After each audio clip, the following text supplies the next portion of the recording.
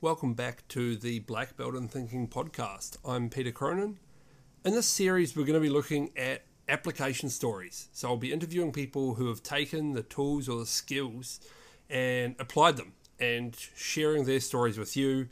Hopefully you'll learn something from this, but it's also just really interesting, I think, to hear the different ways people are applying things, they're solving problems, they're helping others solve their problems and make decisions. So that's what this series is all about. I hope you learn a lot and you get some enjoyment out of it. Just before we jump into this episode, I'm going to translate a little bit of jargon from the course for those of you who haven't done it or don't know the jargon. So we're going to be talking about PRTs, which stands for Prerequisite Tree, and is essentially a plan based on prerequisites. So what are all the obstacles we need to overcome? How do we look at those as kind of done statements or intermediate objectives and make a plan out of that? Again, focused on prerequisites. What must be done before what to make a plan? The other thing that comes up a little bit is clouds. Clouds is a decision-making tool. You're in a dilemma. Do I do this or do I do that? And you're trying to basically figure out how to get a win-win and get the benefits of both the options. So both of those come up in this episode, and you can hopefully understand what they mean when they come up now. Okay, so welcome Rhiannan Jenkins, Buyers Agent, to our podcast to have a bit of a talk about how she's used some of the tools, some of the principles in her business as a buyer's agent. So welcome, Rhiannan. Thanks, Peter. All right, so we'll start off just if you can give us a little bit of background, if the listeners are anything like me, they might not have heard of what a buyer's agent is before. So a little bit about, I suppose, what you do. Yeah, sure. So I'm a property buyer's agent. I help home buyers and investors to purchase property, particularly in Sydney. And I help those buyers from the start. So looking at the research and inspection phase through to evaluating and assessing each individual property they want to put an offer on. And then I manage and do all the negotiation on their behalf or attend auction on their behalf. So it's kind of like a selling agent in reverse, where I take care of the whole process for the buyer on their behalf. Yep. Okay. Cool. So obviously you did the course. That's why you're here. And then I guess there's something that stood out to you that was sort of relevant to what you do and how you work with buyers. So could you give us a little background of the situation where you sort of saw that? Yes, I saw a lot of parallels in the decision-making process for buyers and the tools that we've used in the course, particularly for buyers who are starting out in their property buying process, where they are making big decisions up front. So they're deciding which type of property, which location that they want to select and purchase in. Yep. But equally the whole process of buying. So if they aren't able to work with a buyer's agent, sometimes they have difficulty in understanding the steps they need to take. Yep. So I thought PRT was a perfect example of going through the process, and then using a cloud was perfect example of deciding between this or that in their property decisions. Yeah. Okay, cool. Yeah, it's quite interesting actually, because obviously I mark a lot of people's work or review their work and stuff on the course, and it is interesting how often you see house buying show up. I guess it's one of those things that many people do in their lives, and maybe because everybody else does it, people think, oh, well, yeah, how hard can it be? But there's obviously there's quite a lot that goes into it. Yes, I think people, everybody lives in a property, whether they rent or if they own it. So they have some form of exposure to property and purchasing and going through that process. So people might assume that they have the knowledge and the know-how, but once you actually decide to purchase, what do you do from there? And every single stage, there's a lot of unknowns. So people need a little bit more help when they actually get going and delve into the process. Cool. Okay. Yeah. Well, as you said, a PRT, which for anyone who hasn't done the course, is basically a prerequisite plan. So it's a plan, but it focuses on what do we not have yet? What are our prerequisites? sort of thing to help you focus on, I guess, overcoming all the obstacles you need to do to achieve your goal, in this case, buying a house. So do you want to give us a couple of story of who you used it with, how it sort of worked, what you did, and what they got out of it? Yeah, so there was a couple of first home buyers who were just looking at the options to begin with and not necessarily wanting to work with a buyer's agent, but just wanting a bit of guidance. Yep. And I want to be able to help those people as well. So when we break down the components, the initial phase is getting a team together and understanding the search process. So I spoke to a buyer to understand, okay, what's the pain points or what worries you about purchasing a property? Mm-hmm. What are the obstacles that are in your way currently? Why haven't you purchased? So unpacking those reasons. Yep. Because I bring a bit of objectivity to the scenario, and I can actually, where there are sort of blanks to their understanding, to their process, I can fill some of those in. For example, having a team in place, including a mortgage broker and a conveyancer. So just understanding who the buyer might need to speak to before they get started. So I want to list all those obstacles for the buyer, which we went through that process. And then we sort of, through the PRT, we reverse what those obstacles look like. So assume that you've done it and you've made a success out of this, all of these obstacles. What does that wording look like? And then when you've got those tiles for each of the success statements, then we would order them into the plan effectively. So we break it down into bite-sized chunks. And as I said, where there are gaps in their knowledge, or they need to get from A to C, but they're missing B because they don't know what they need to do. I can provide some suggestions or tips because of my background and experience to fill in some of those gaps. Yeah, that's quite interesting because obviously the tool, like when I use it, I haven't specifically used it in this context, but I suppose I could if I had someone on the course and they said, hey, I'm looking at buying a house. Can you help me use the PRT to plan this out? I'd be like, sure. But I can only, me and that other person don't know what we don't know, like we can only raise the obstacles that are obvious to us. Whereas I guess you as an expert using something like this with a client or with, just an interested party, you know those extra obstacles, those additional things that people might not think of that can actually be added in.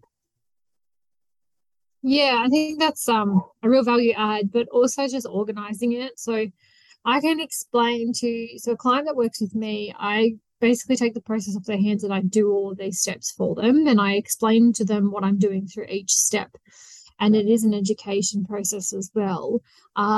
But going through this process, if you're going to simplify it a little bit and generalize it, I think this is a good tool to collect all of the thoughts and all of the steps and order them in a very logical way. And it's a place for buyers to start, and I think that's what the tool is intended, that if you are dealing with a large project or a large decision, you can map it out generally, but then there might be unresolved decisions within your plan as well. And that's where you overlay it with the cloud tool as well and other tools that you can pick out during the course that you learn. Yeah, and something that previously we've talked about that's quite interesting is in the planning phase, people, and this is sort of part of the tool, but obviously part of your sort of expertise as well. It's interesting how late people often put finance, and I've seen people in class do that, in class sort of do that, where it seems like, oh, well, that's, you only need the finance right before you buy it. But actually thinking properly in the prerequisite order, as you've said, you can't really go ahead with making offers or getting too serious about something until you kind of know how much money you got to work with, right?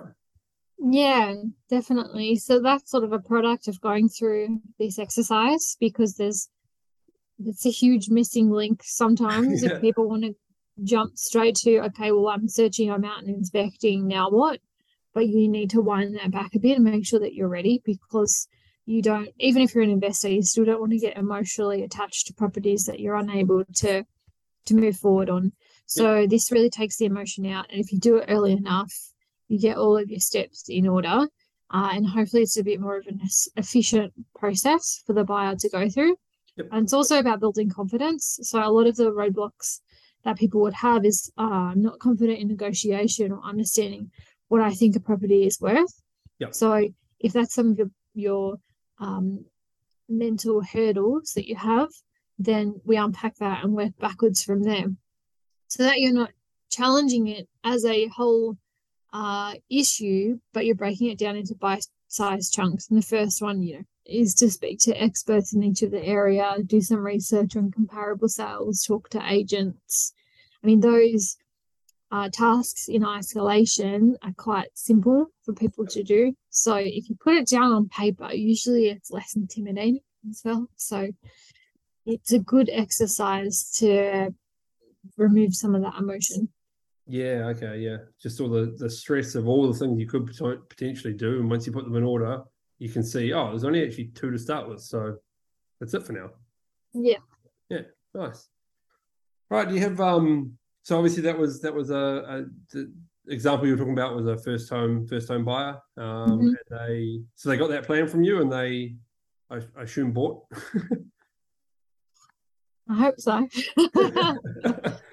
Well, I think we just went through a few of those scenarios, and then they can take that plan and then they can, I guess, they can draw out more of the steps themselves. They can add to it, they can change it. I guess it's a starting platform for us to look at those decisions. And a huge thing that's in the course is challenging underlying assumptions. So you don't know what you don't know. So there's loads of assumptions built into the property buying process. Yep. And this helps you in a non-judgmental way identify what your assumptions are and really test if they're correct or how you can readjust your thinking as well. So I think that's a very helpful tool as well, because nobody wants to be told they're not doing it the right way. You want to figure that out for yourself sometimes. Yeah. Yep. And this is a good way to help buyers in particular. Yeah, see where their blind spots might be and what their assumptions are. Yeah, okay. I'm always interested in that because obviously, as you say, it's a major part of the course. It fascinates me that a person or a team or organization can just believe things are one way for years, and then they just see it on a piece of paper in clear sort of language, and they go, "Wait, that's not quite right." Or it doesn't have to be that way. So that's quite interesting. Do you have any that you've taken through people? Any sort of assumptions that they? Well, I guess what sort of example, I suppose, if you've got one, of assumptions people make or have made that either could have gone awry or did. Yeah, we have worked through a few sort of examples and assumptions. I can't think of anyone in particular right now, but it's sort of the classic, I assume I have to do this step in order to do that step. Right. I assume that this is the only way it can be done. Yep. I assume that there are no other options, no other alternatives. I assume this is what I actually want versus what I need. So it's those questions, apply it to any scenario. Yep. And if you actually ask yourself those questions and provide some alternative solutions, however outlandish they may be, they might actually work for you, some of those alternatives, which is surprising because they sound silly sometimes when you write down these assumptions that you have in alternatives. But yeah, you sort of have to reserve some judgment and then just work through all of them to see if there are any alternatives that are a better option for you. Yeah, okay. Yeah. I imagine there's people that think they want something and then once they go look at a couple of houses, they realize they don't want it or they want something else or things like that. I actually have a couple of examples that I've just found. So looking at new versus old properties, so sometimes people assume that newer property is going to have a better layout. Like assuming things with location, I'm gonna find a better location where there are older style properties. It's just these things that you might inherently assume, but when you say it out loud, you think, is that necessarily true? Like, how can I test these things? Yeah, okay. Yeah, yeah. So it might be somewhere like, obviously this applies to Sydney, and anyone outside of Sydney listening to this, it's not going to make any sense to. But you might say like, oh, I want to live in Marrickville because I want, a terrace sort of house in a vibrant culture or something. Yeah. But And the then, assumptions you're making are that there are terrace houses, yeah, but there are terrace houses available to purchase yep, that you can find. You might make an assumption that you can't find that vibrant culture in any other suburb. yep, So when you say these things out loud, uh, you're just giving yourself the space to really challenge them, because then it gives you alternatives, because you might go, Newtown, Dulwich Hill, Summerhill actually offer a lot of these options as well. right. So, Takes the blinders off. It's yeah, yeah, yeah. yeah. That makes sense. You went to visit a mate or something that lives somewhere, and this is where I want to live, but you don't. Again, you don't know what you don't know if you zero in on that. Yeah. Okay, great. Well, thanks for that. It's really interesting. How people, I'm always interested in how people adapt the tools. So it's not necessarily, as I said, like, the formal structure of PRT is just listing the obstacles the person knows. But in your case, you can add to that because of the we don't know what we don't know thing.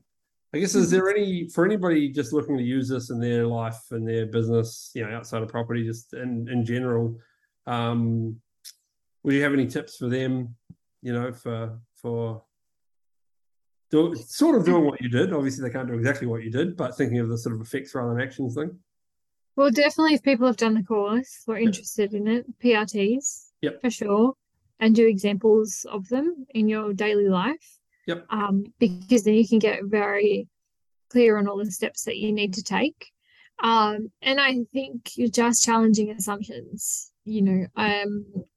just basic things. Any decision that you're making in your day, why is that the case? Why do you believe that to be true? And just see how it works and how this exercise can pan out, and just write down some of the assumptions you have, write down the alternatives, even if they're very outlandish, as I said, just give it a go and try it. Yep. It'll broaden your horizons for sure. And I guess outside of even back specifically to property, if people have those assumptions, things, what they can check them with their mortgage brokers, or obviously Yeah, the biggest thing is just to ask questions. Yeah. Because you don't know what you don't know. We said that a few times. So even if you have like a question about a particular property, definitely ask the agent, check in with them. But if you're unsure about any element, just even start with your mortgage broker and ask them, or start with your conveyancer and ask, I have this question about the process. Who do I turn to? Just do your research and talk to as many people as you can to get information. But then once you've got the information, I think, build the confidence and back yourself to give it a go. Cool. All right. Well, if anybody's interested in, what you've just talked about, and they say, "Oh, I'm actually looking at buying a place, and now I'm a bit worried. I don't, I don't know what I don't know." Where can they find you? How can they reach out to you? They can definitely find me on LinkedIn. So Rhiannan Jenkins. I've got an Instagram account as well, Rhiannan Jenkins Buyers Agent. Cool. You can email me, call me, text me, whatever method works. Like that. We can put a couple of those in the show notes sort of thing as well, so people can reach out. Yeah, definitely. If there's any questions out there related to property, again, I might not know the answer specifically, but I can at least help people in the right direction. Cool. All right. Well, thanks for that. And obviously, I think everybody knows, if they're listening to this, where to find us if they want to learn these tools, blackbeltandthinking.com. But thanks for your time, Rhiannan, and I hope the listeners got some ideas out of this. Thanks very much. Thanks. Bye.